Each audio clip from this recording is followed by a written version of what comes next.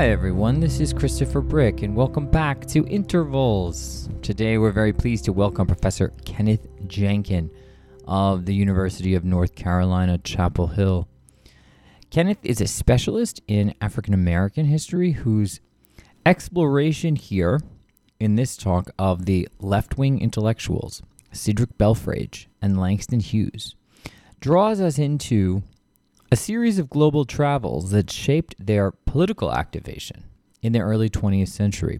For Belfrage, these travels overturned the romanticized view of British Empire that had infused his upper-class London boyhood, while for Hughes, they provided an extended encounter with the vast world of possibility that lay beyond American apartheid and its attendant cruelties and humiliations. Is it some kind of accident that critiques of capitalism and critiques of racism nourished one another in these two life journeys? Kenneth Janken's here to help us think all of that through. In November of 1904, in a hygienic and cozy spot in his family's 20-room West End London mansion, Cedric Belfrage was delivered into the world and his place in Britain's gentleman class. His fortune, as he early recognized, was an accident of birth. The family's comfortable circumstances were facilitated by his father's income as a physician, inherited wealth, and investment in the stock market. Among the essential lessons he, a gentleman in training, had to learn was how to ignore and evade inconvenient truths that came generally under the headings of inequality and repression throughout the empire.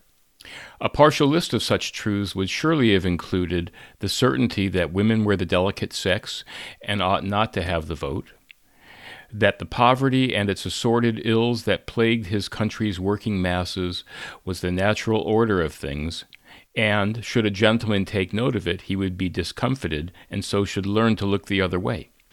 That His Majesty's darker subjects in Asia and Africa could manage quite well on half of what a gentleman's family pet consumed, and that maladies of one's digestive system were to be endured silently, while that same body's erotic and sexual impulses were to be deeply submerged and never discussed. In these and other matters, young Belfrage was tutored by boarding school headmasters who stressed perpetual Anglo superiority and the battle against the sin of concupiscence.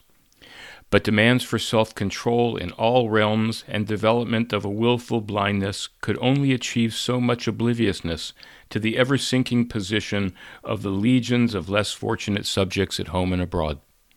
A new method of distraction appeared during Belfrage's childhood and adolescence, backed not by headmasters, whose legendary strictness often bordered on the sadistic, but by real estate speculators, hucksters, and prophets of a wide-open American West. The Hollywood movies. Belfrage became infatuated with the screen actress Marion Davies when he first saw her on the screen. She took his and his countrymen's minds off the post-World War I international and domestic tumult and presented a version of sex that both scandalized his repressed upbringing and promoted a one-dimensional erotic life, untethered from meaningful human interaction. It was the perfect narcotic, and he wanted to be not only a consumer of it, but a producer of it. At the University of Cambridge, Belfrage fell in with a circle of like-minded cinephiles, including the future novelist and screenwriter Christopher Isherwood. Like others in this circle with family means, Belfrage owned and edited a film periodical. The periodicals were like today's unpaid internships that many college students now work. Students then hoped that they and their work would be noticed, especially by British film industry executives, and then hired. The wages were miserly, but the mere promise of a foot in the door was enough to convince the students to endure straitened circumstances. Belfrage and many of his Cambridge circle recognized, too, the genius of a young Alfred Hitchcock, and joined him for a short time in Berlin, which they all thought of as the capital of European filmmaking. After a university education at Cambridge and a decline in family fortunes owing to the post-war slump in stocks, Belfrage faced uncertain chances. Many of his acquaintances were downwardly mobile and struggled even to find jobs as salesmen at high-end department stores or as bank tellers. For Belfrage, whose family money was older, the possibility of making a life in traditional gentleman class careers in banking, home affairs, or imperial service both depressed and bored him. In 1926, immediately after the collapse of the British general strike, he sailed to New York and then traveled overland to California to become a writer of gossip for the burgeoning industry of Hollywood trade magazines. For 5 years, he pounded out articles on his typewriter all about the Hollywood studios' established and rising stars, manufacturing fantasy for American and British publics eager to escape their country's sharpening social contradictions. By the time of the 1929 stock market crash, he had come to understand that his industry, like the movie industry it covered, was a purveyor in escapology, a state of mind and habit of thinking that pacified the consumer and encouraged superficial and transient human interactions. While he was doing well financially, even as the capitalist world neared collapse in the Great Depression, his personal life was a mess, as his marriage to a silent screen actress dissolved. Applying the teachings of escapology to his own affairs, he returned to London in 1931 as a press agent for Samuel Goldwyn, and then took a job as film reporter for the Daily Express and later the BBC. He became romantically involved with fellow journalist Molly Castle, but the seriousness of their feelings for each other rattled him. When he had had enough of both peddling and engaging in empty and emotionless relationships that the film industry presented as a reality worth striving for, he tried one last time to stave off personal commitment. He proposed to his newspaper bosses that he travel the world and write articles about his sojourn. Undertaken in 1934, the year-long trip became the basis of Away From It All, an escapologist's notebook, which arraigned British colonialism and all forms of imperialism from the standpoint of someone who realized he was a sahib, an Englishman in the colonies. Not quite 3 years Cedric Belfrage's senior, Langston Hughes was born into an impoverished black aristocratic family in Missouri in 1902 and mostly raised by his grandmother in Kansas. His grandfather was a prominent abolitionist, as was his great-uncle, the prominent Reconstruction-era politician John Mercer Langston. When he lived with his mother, his father left the family. He led a peripatetic life, moving as his mother searched for work.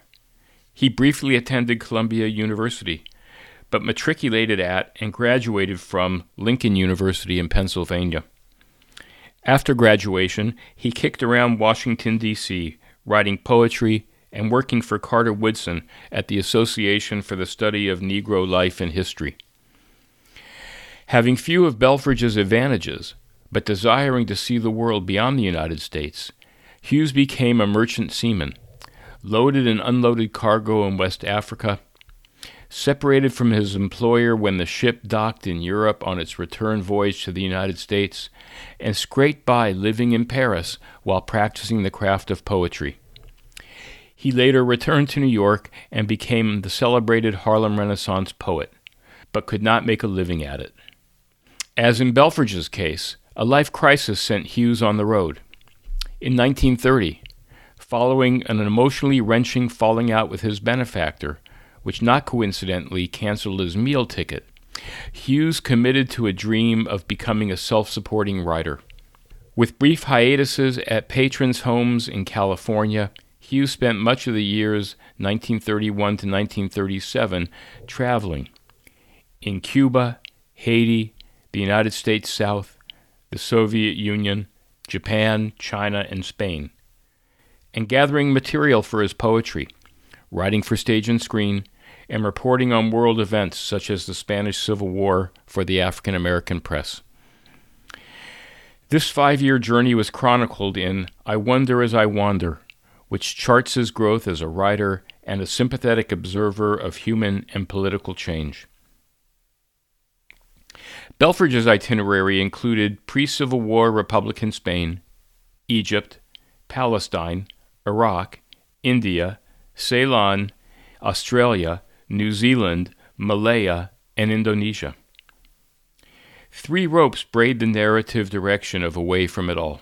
First, he critiqued the trope of the picturesque native and local color, which were important mechanisms by which Europeans and Euro-Americans avoided recognizing the material realities faced by the majority of the world's people.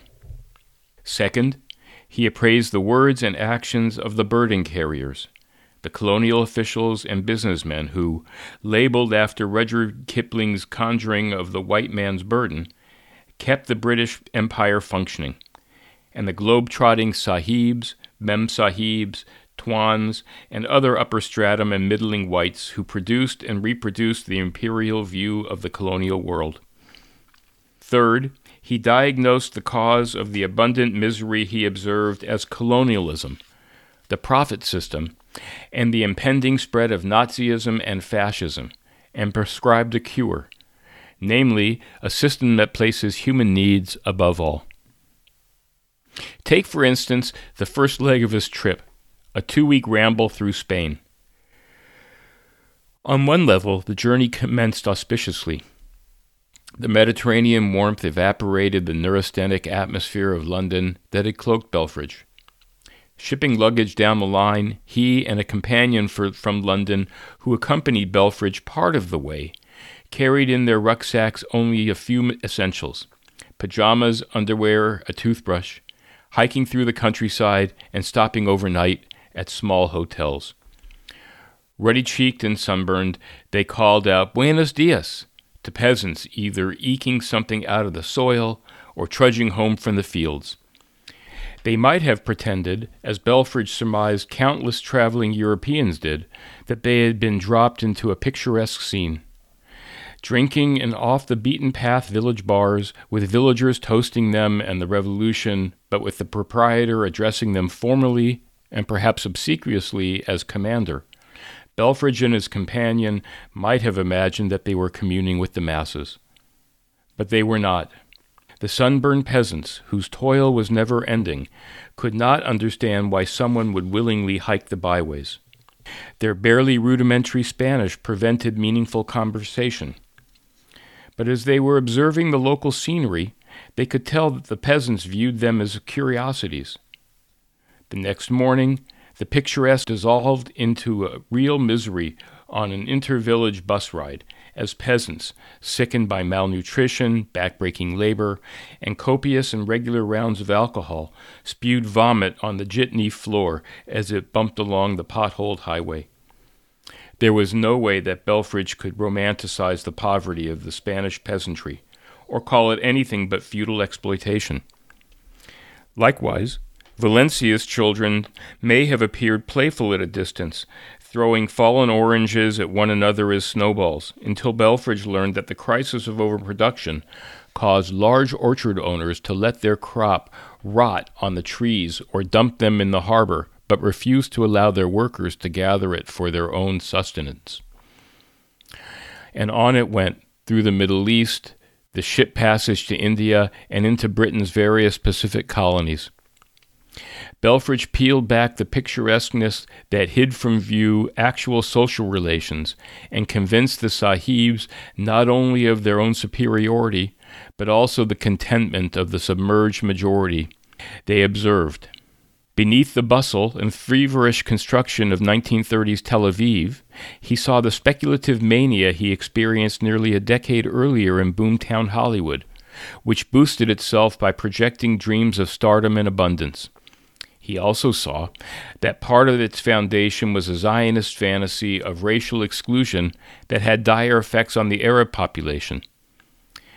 Contrawise, he also sensed a rising reactionary Arab nationalism. The friction was of recent origin, he said, and had not yet substantially affected relationships between European Jewish and Arab workers, who seemed to get along in the burgeoning cities. But it was also present in the competition among Christian, Muslim, and Jewish peddlers of religious tours and trinkets.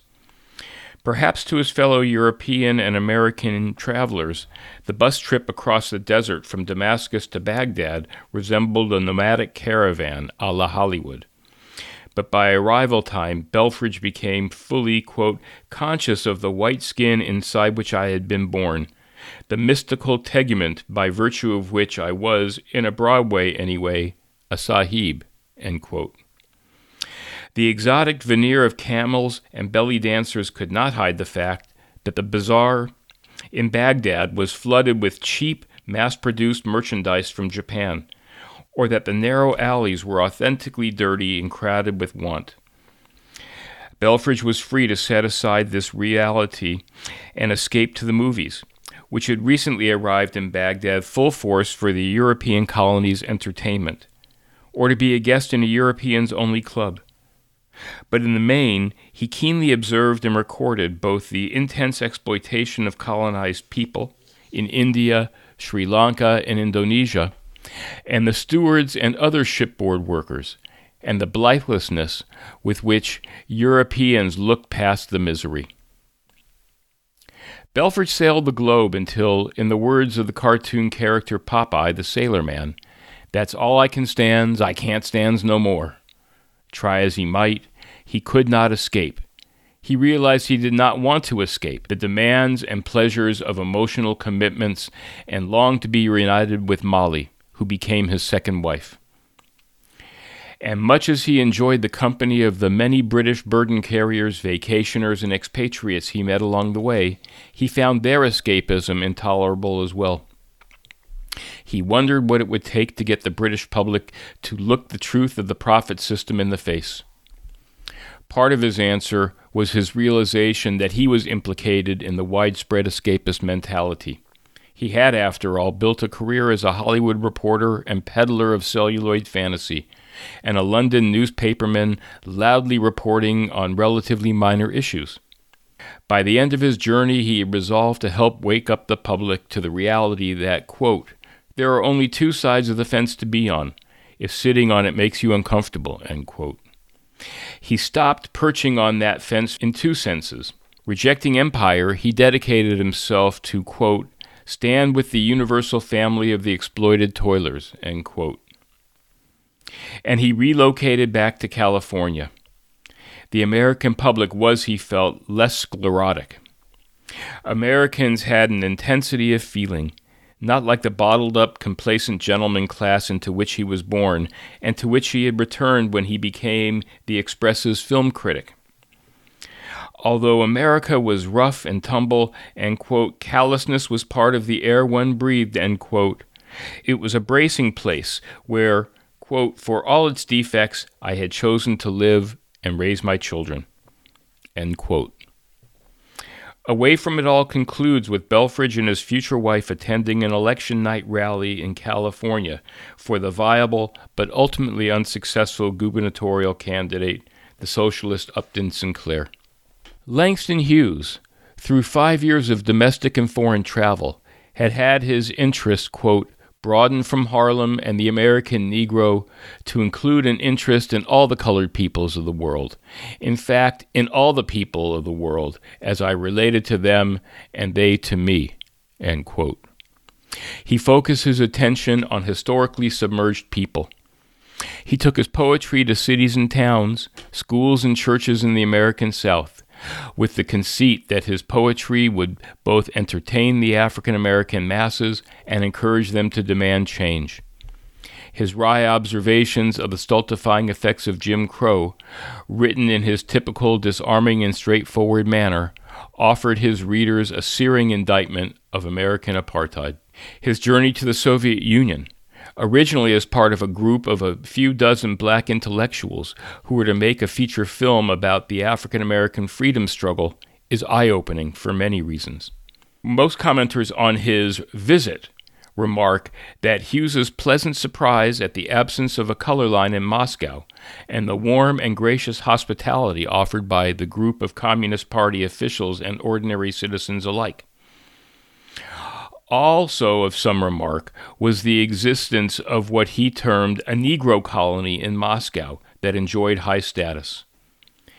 Included in his travelogue are myriad incidents, such as Muscovite commuters giving him a seat on a crowded bus because he was an honored foreign black American, and having a dental procedure at no charge because this was a socialist country.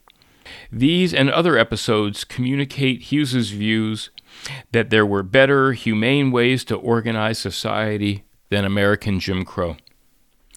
The pages about Moscow veritably crackle with enthusiasm for a new world being born.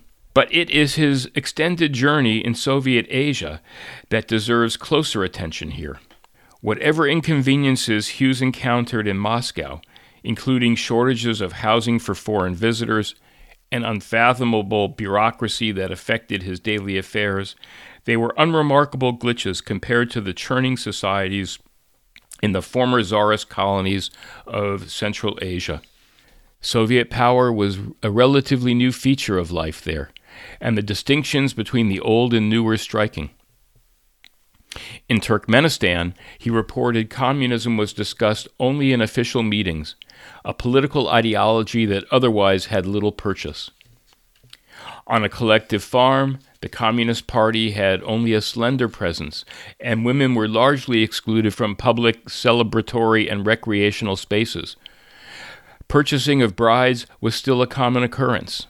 Living conditions were rudimentary. Villagers shared the same bowl and cup for their meals. In Permytyab, Hughes wrote, there were more yurts than houses. The houses had dirt floors, and people walked about with no footwear. Roads between settlements were practically non-existent, to say nothing of being paved. Even in somewhat larger towns and cities, a hotel was apt to look like, quote, a fourth-rate flop house in a slum, end quote, and be overcrowded, requiring Hughes to share a bed with a stranger. In Moscow, the communists' attempts to solidify their power and root out corruption frequently had a veneer of due process, but not so in Central Asia. Former outlaws who, sensing communist victory, had switched sides were arrested and convicted for nepotism and crimes against the state, with few of the niceties and legal protections available elsewhere. Soviet justice was as swift as the living conditions were primitive. Though he noted all of this, Hughes was not so troubled. Of more significance to him were the other instances he chronicled. A conversation with a Russian woman doctor-nurse sent to the region to improve child and maternal health. A film crew staffed by colored people, which he contrasted with Hollywood's exclusion of African Americans. Relaxing in a town square from which the former Tsarist rulers had forbidden colored people to enter. The Uzbek orphan, neglected by Tsarist occupiers but cared for by Soviet authorities and enrolled in school, and now a responsible administrator of youth sports programs. Another young Uzbek who recognized a kinship with Hughes based on their brown skin colors, who is enrolling in a newly formed medical school in Samarkand. Yurts, dirt floors, communal eating utensils, and the efficient dispatching of political enemies did not, in his estimation, delimit what was occurring in this part of the colored world. Opportunities becoming available to racial and ethnic minorities under the Soviet experiment were unimaginable to African Americans living in the United States. Hughes observed the changes upending the world from what he termed the Negro point of view. He considered sympathetically whatever false starts formerly dominated people committed in their emancipatory efforts. He entertained little patience for fellow writers. He named Richard Wright, Ralph Ellison, Wallace Thurman, Arthur Koestler, whom he liked a good deal, but who in his mind easily became disenchanted with hugely transformational events in the colored world because of attendant shortcomings and mistakes. Hughes and Belfrage both returned to America. One's home was here, the other came to start a new life. Both believed that the United States, despite its congenital defects, still promised its proclaimed revolutionary ideals. With the menace of fascism hanging over the world in the 1930s, perhaps they felt it better to be in a place that was open to change, or at least where they could effectively agitate for change. Cedric Belfrage employed the metaphor of the untenability of fence straddling as a way of life. He dug a foundation for life in the United States and became involved in meaningful leftist and anti-fascist activities there. At the end of I Wonder as I Wander, Langston Hughes offered his own metaphor to explain the world's precarity. Quote, "In the last few years, I have been all around the embattled world, and I have seen people walking tightropes everywhere. The tightrope of color in Alabama, the tightrope of transition in the Soviet Union, the tightrope of repression in Japan, the tightrope of fear of war in France, and of war itself in China and Spain, and myself everywhere on my tightrope of words. Anybody is liable to fall off a tightrope in any land, I thought, and God help you if you fall the wrong way." End quote. And yet both remained optimistic. Belfrage, as one might infer from his support for Upton Sinclair's candidacy, continued to find ways to promote a non-dogmatic attitude toward revolutionary change. Langston Hughes surveyed the multiple threats Mussolini and Hitler posed to the world civilization. Would civilization be destroyed? Would the world really end? Langston Hughes wondered. Not my world, he concluded. My world will not end. There was, after World War II and the defeat of fascism, a swift and official reaction to Hughes's and Belfrage's political activities of the previous decades. Hughes was tarred for his political poetry of the 1930s, regularly attacked by the reactionary and bigoted, nationally syndicated newspaper columnist Walter Winchell. Hughes's political associations with the efforts to elect Henry Wallace for president in 1948 on the Progressive Party ticket and to promote an end to the Cold War were labeled suspect, even traitorous. He earned a large part of his income from speaking fees at historically black colleges and universities. Both open and clandestine pressure was often successfully put on these institutions not to invite him. In 1949, he wrote an article for Ebony magazine about the African American he most admired, and he chose to write about W.E.B. Du Bois. When after normal delays the article was finally scheduled for publication in 1953, Hughes looked over what he had written and requested it be withdrawn and he be allowed to write about another public figure. Hughes knew that being associated with Du Bois, by then a leading figure on the American left and himself a target of the Red Scare, would only deepen his problems. That same year, he was called before the McCarthy Committee, where he managed to repudiate his past views but avoided denouncing the people with whom he worked so closely. But his appearance before the committee led him to withdraw from a politically engaged life, and he was essentially sidelined from the work to which he had devoted 2 decades of his time. Cedric Belfrage similarly suffered from the Cold War scare. Resettling in Los Angeles after the globetrotting that inspired away from it all, he got to work on a novelistic expose of the fantasy that was Hollywood titled The Promised Land. He jumped into the anti-fascist work that was joined by many of the film industry's screenwriters and actors. He wrote a biography of Claude Williams, a Presbyterian minister and organizer of sharecroppers in his home state of Arkansas. When the U.S. entered World War II, he worked in service to the British war effort and as an employee of MI5 posted in New York. His writing helped generate support for the war. At war's end, he was sent along with Jim Aronson, who was to become Belfrage's closest friend and collaborator, to occupied Germany to help establish a denazified, free, and democratic press. Returning to the United States, he and Aronson founded in 1948 a weekly, progressive, pro-peace, and anti-colonial, pro-labor, pro-civil rights newspaper, The National Guardian. In 1950, the federal immigration authorities opened an investigation into Belfrage, who had had permanent resident status since 1937. In May of 1953, he was subpoenaed by the House Un-American Activities Committee, but declined to answer questions. A week later, he was called before Joe McCarthy's Senate committee, and the following day, an immigration authority arrested him on a deportation warrant.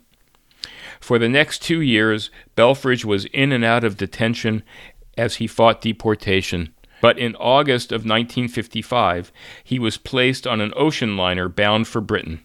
It was 2 decades before he was allowed into the United States, and only then for a very brief period. But unlike Hughes, Belfrage was not silenced, as he continued to write and report on the world's affairs well into the 1980s. Read together, I Wonder as I Wander, and Away from It All, one by an American by birth, yet forced by race into second class, the other by an author on his way to becoming an American, but ultimately denied and sent away, present useful insights into the developing anti-imperial and anti-fascist front and their meanings in the United States. Thanks for listening, everybody.